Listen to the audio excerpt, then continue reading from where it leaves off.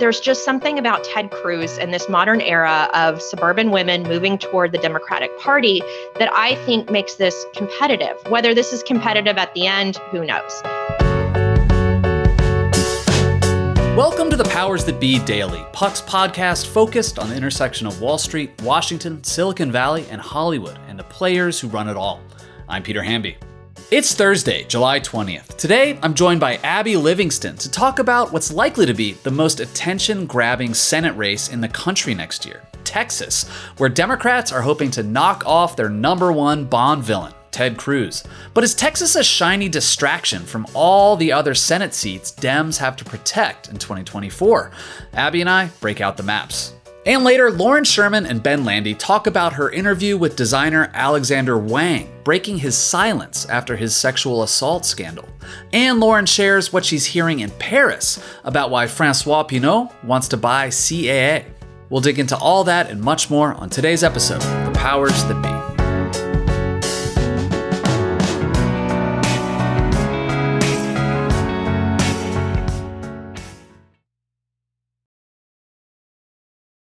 Are you tired of sleeping hotter than hell? I sure am. I sleep hot. There's something crucial about sleep that eludes us when we're too warm, too uncomfortable, and too caught in the web of our own thoughts to drift off. And while curiosity fuels our days, science tells us that cool sleep recharges our nights.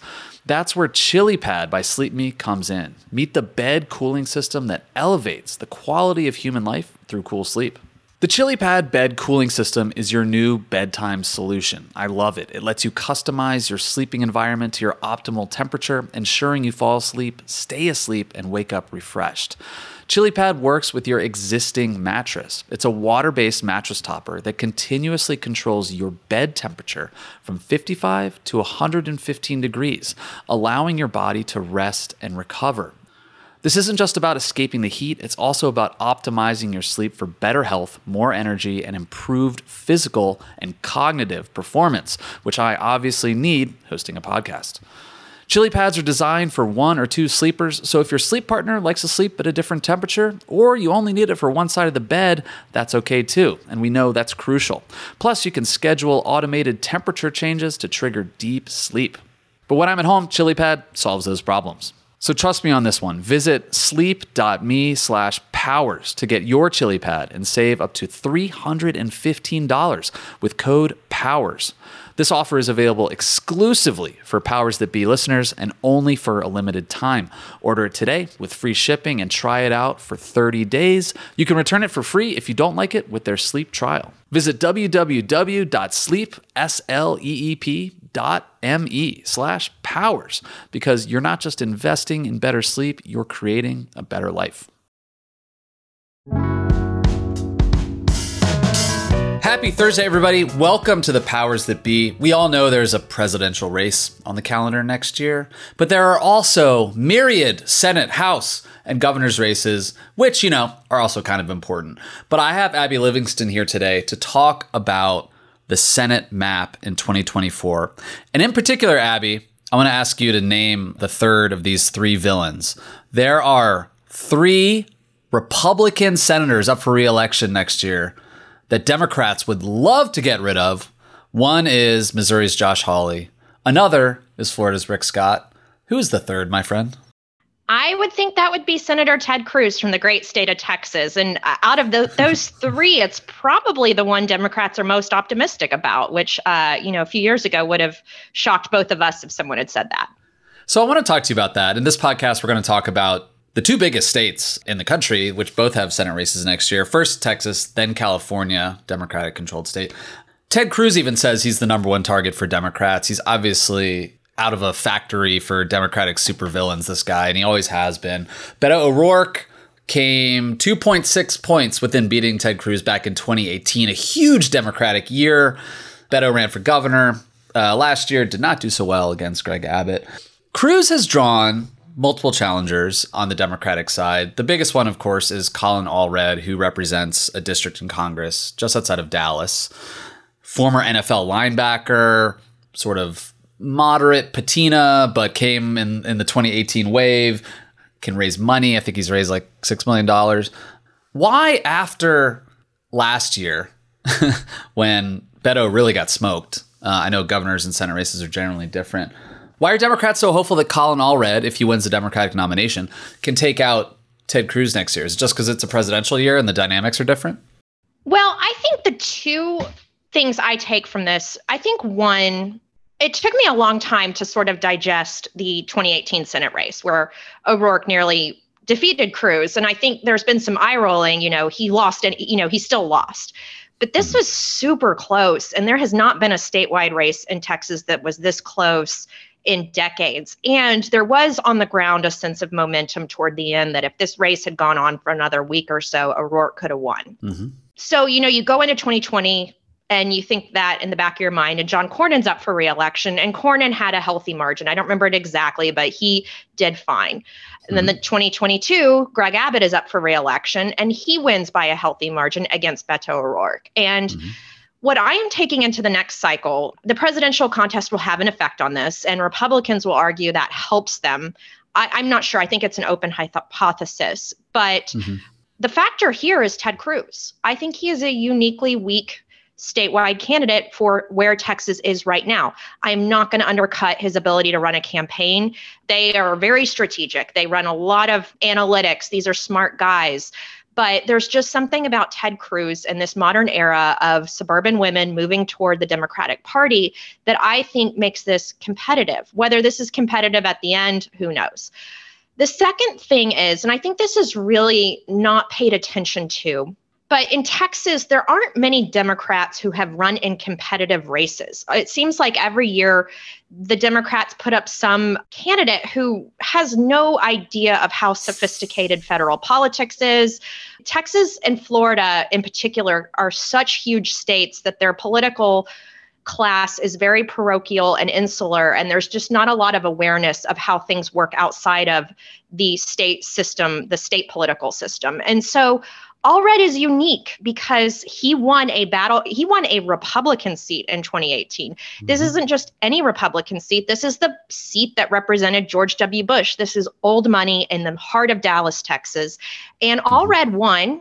He ran again in 2020 and he expanded his margin, and Republicans sort of backed off of him because he was so effective. He's grown up in North Dallas. He played football at Baylor. He's the same age as me. I remember him playing. He's very well known around the state, and he proved in the last 2 weeks he is a prodigious fundraiser. And when you are a competitive House candidate, if you know anything, it is how to raise money. He has been a part of the Nancy Pelosi DCCC operation. And so this is a sophisticated federal candidate running against Ted Cruz. That's exactly right. And I think you're right too about, just as a side note, I know Democrats have been pulling their hair out for years asking like why there isn't a deeper bench of candidates, in particular Hispanic candidates in Florida and Texas. It's just because, the bench is overrun in the state capitals by Republicans. But Colin's appeal is interesting. Half black, half white. So maybe, he can appeal to black voters in Dallas and Houston in the cities, while also, the suburbs where his district is. And Beto lost by almost 10 points in 2022. But I think one of his biggest challenges was at that point, he was so well known in the state. Yes, that was good for Democrats. He was going into places and counties that Democrats rarely went to. But because he was more of a known commodity after running for president, after being out there in the national press, he was much more polarizing within the state. And he, kind of like Stacey Abrams in Georgia, aggravated Republicans a lot. So they showed up to beat him. Colin is less well known statewide. And so he has much more of that like fresh face appeal, kind of in the same way Beto O'Rourke did back in 2018. And if he can put on the friendly Baylor linebacker face for a lot of people in Texas compared to the Harvard guy that everyone loves to hate, Ted Cruz, are Democrats worried, Abby, that this race, because it'll be so hot and get so much attention, so much national money flowing into it, that it'll be like that Amy McGrath Senate race in Kentucky, where this state was too much of a reach for Democrats, and yet grassroots progressives all over the country were like, saw her go viral on social media and they sent her $5 because Democrats, if you look at the Senate map, all the seats that are competitive right now, Michigan, Montana, Nevada, Pennsylvania, Wisconsin, Arizona, Ohio, West Virginia, Democrats are playing defense in all of those, or they're open seats in blue states. Like, And national Democrats want to make sure they protect those seats before going after the reach states. So are Democrats in Washington a little worried that Colin Allred's going to get too much attention? Okay, I have a lot of thoughts. So one, I think at a baseline, Democrats hope that there's enough money that Republicans have to pull. There's a finite amount of money, even in this era, that they might have to pull money from an offensive state into a defensive. The sort of MO of national politics is you protect your incumbents before you go on offense, and Cruz is that incumbent. You mentioned several things else. So in Texas, it's really hard, and this is my home state, it's really hard to run as a local candidate. And local candidates, especially from places like Houston and Dallas, think that they're a big damn deal and no one's heard of them outside of 100 miles from where they live. So, but Allred does come from the largest media market in the state. I think a central question here is, I think it's already evident he's going to run a more disciplined campaign than Beto O'Rourke ran. But my question is he going to have the charisma that Beto O'Rourke had? And it was almost surreal to look back at how many people were following O'Rourke around. I don't know. I think it's an open question. He's been enormously successful locally. I mean, Republicans will push back, and they do say that this is a law of diminishing returns. In 2020, John Cornyn had an opponent in a woman named MJ Hager, and she had a huge, I guess this sounds brutal, but Ruth Bader Ginsburg dividend after the passing of the Supreme Court justice. She raised a ton of money, and it really didn't move the needle. So I think in a lot of these states, and we'll talk about this on California, sometimes you need just enough money to be competitive. I don't know if they'll be able to make a boogeyman of Allred. It takes a long time to build that sort of negative image in your opposition. It can almost take years. I think with Nancy Pelosi, it really didn't settle in until 2010, and she'd already been speaker for 4 years by then. So I think it takes time to build that sort of image. We should note a couple things. Democrats haven't won a statewide race in Texas in like 30 years. Who was the last one? I think it was 94, and it was like Bob Bullock, the lieutenant governor, and a couple other statewide officials. But basically 98 was sort of the death of the Democratic Party.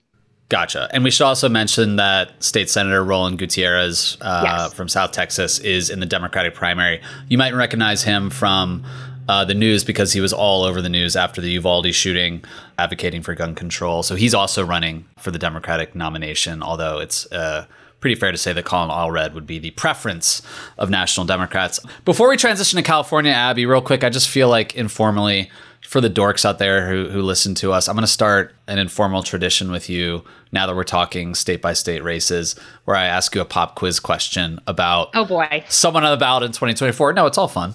Jackie Rosen, the incumbent senator from Nevada, who I feel like a lot of people don't know, I learned this about her recently. What was her summer job when she first moved to Nevada back in the 80s? This feels like an almanac of American politics question. I'm going to guess something casino related, but I have no earthly idea. Okay. She was a cocktail waitress at Caesar's Palace. I didn't want to go down that road, but yeah.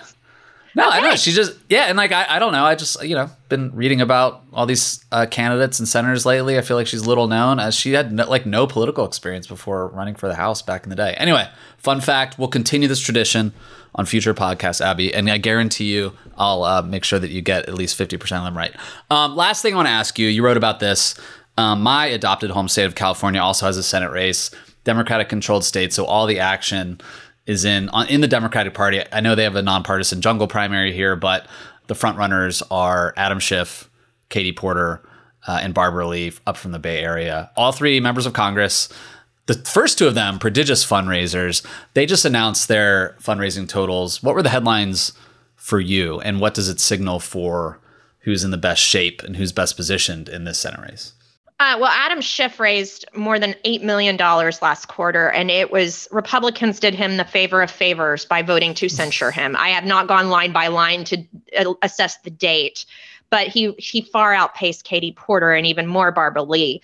But I was sort of flipping through Schiff and Katie Porter's reports. I haven't gotten to Barbara Lee's yet, but there were an astonishing number of $15, $50 type donations, which means these candidates can keep coming back to these. And if either one of these people becomes a U.S. senator, they're going to be a juggernaut to help other Senate candidates and anything in the future.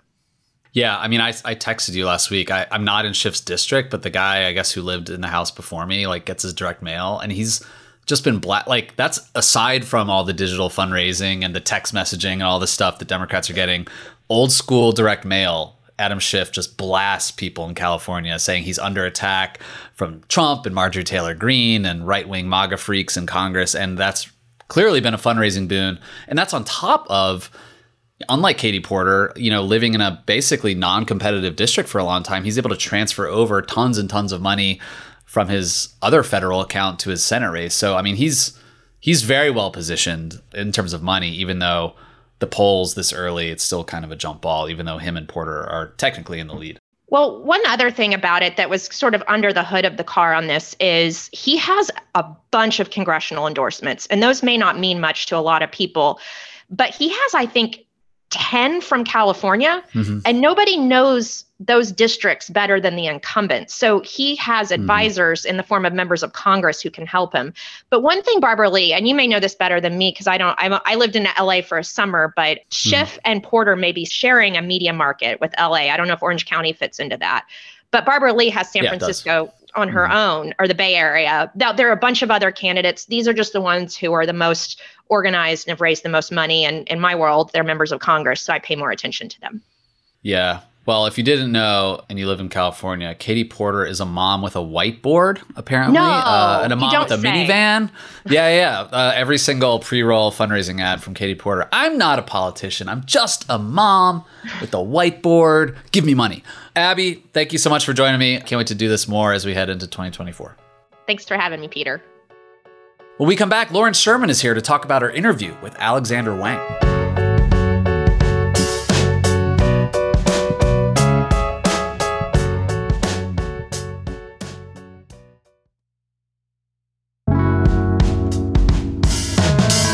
Welcome back, everybody. Ben Landy here with Lauren Sherman. Thanks for being here. Thanks for having me, Ben. Lauren, I want to ask you about what you're hearing about fashion mogul Francois Pinault possibly buying the talent agency CAA. But first of all, you got a very interesting first interview with Alexander Wang. His first exclusive interview since his harassment scandal sort of pushed him into pseudo-cancellation. I guess I was surprised that his brand is actually selling about as well as ever. It seems like this comeback that he's looking for, partially in talking to you, is as much about recovering his reputation and respect in the industry as much as it is about commercial success. But what surprised you about this conversation with him?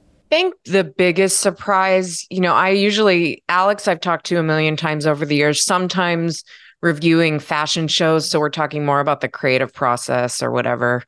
Asking what's your inspiration, all that kind of stuff that I hate.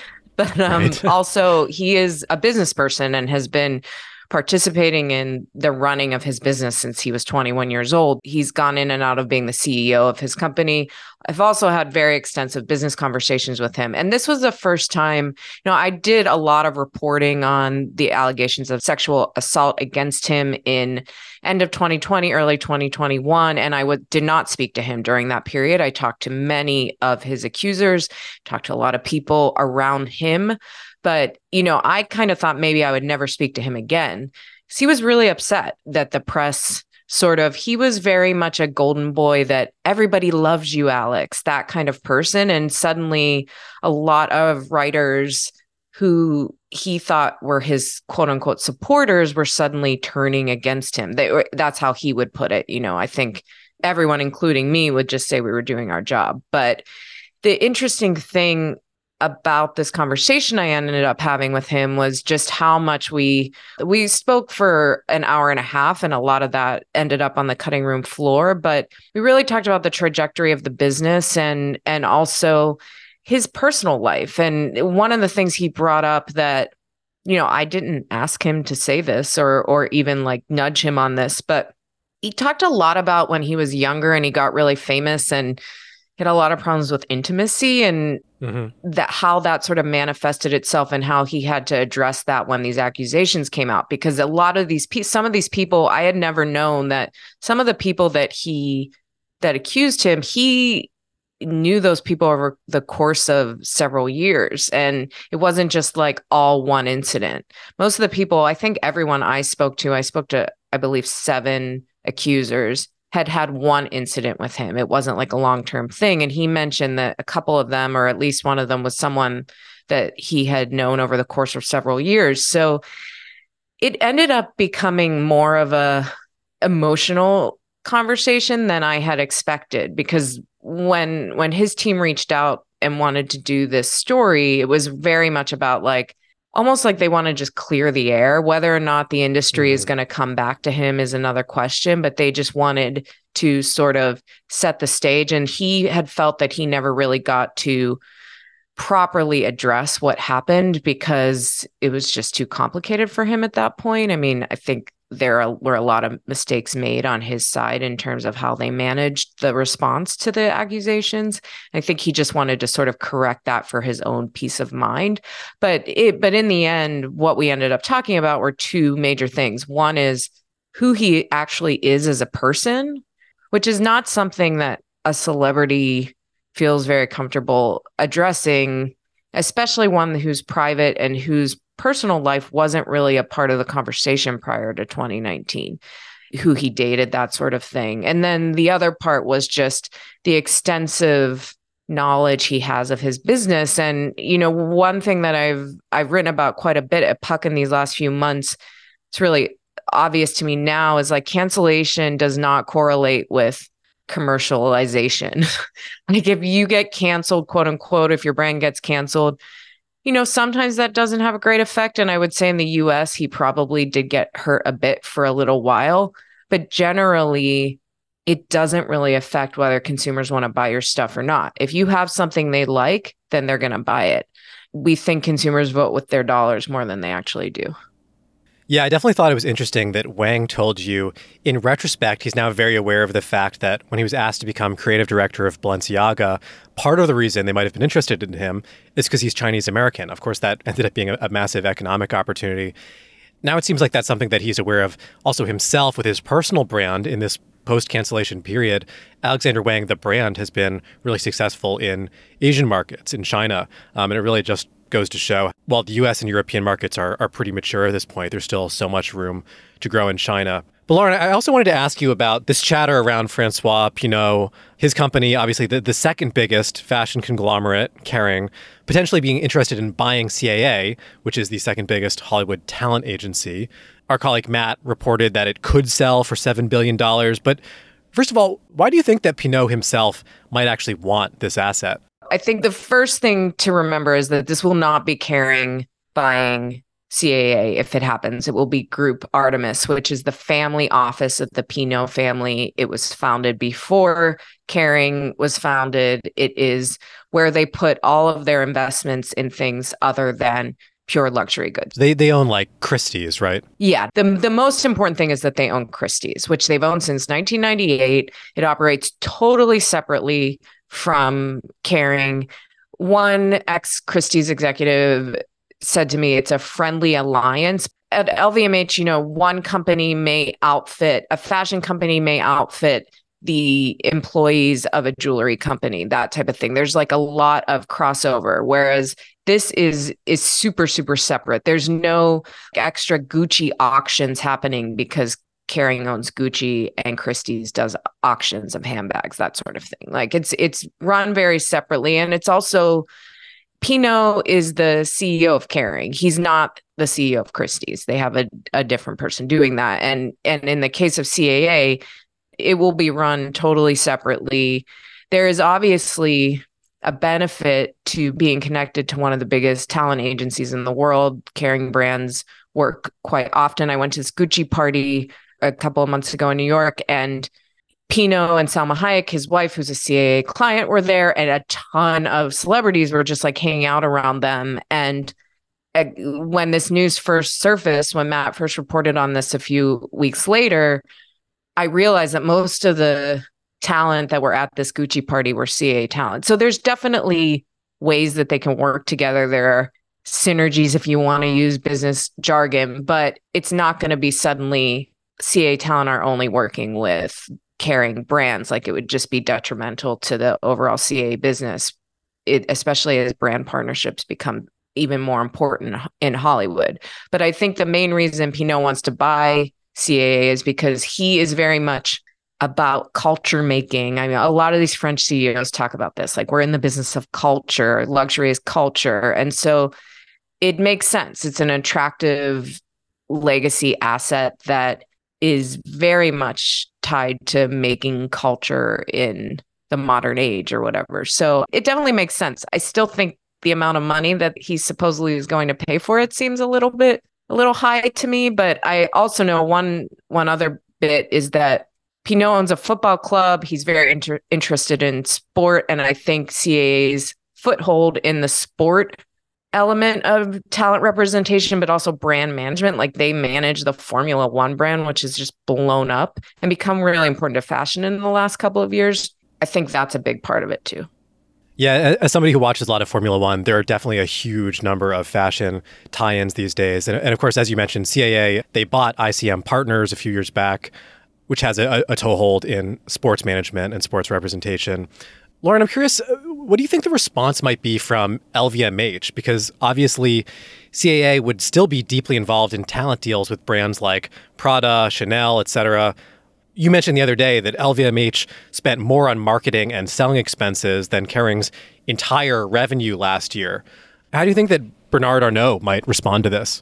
I don't think he's going to like it, but he would never, never say never, but I don't think he'd ever try to buy CAA. That's not his way. He does own interests in a lot of media and different things. And LVMH specifically is really diversified. They have hotels. They have a much bigger beauty business than they have 75 brands within LVMH. And then he has like several different investment arms. He has L Catterton, which is their private equity firm.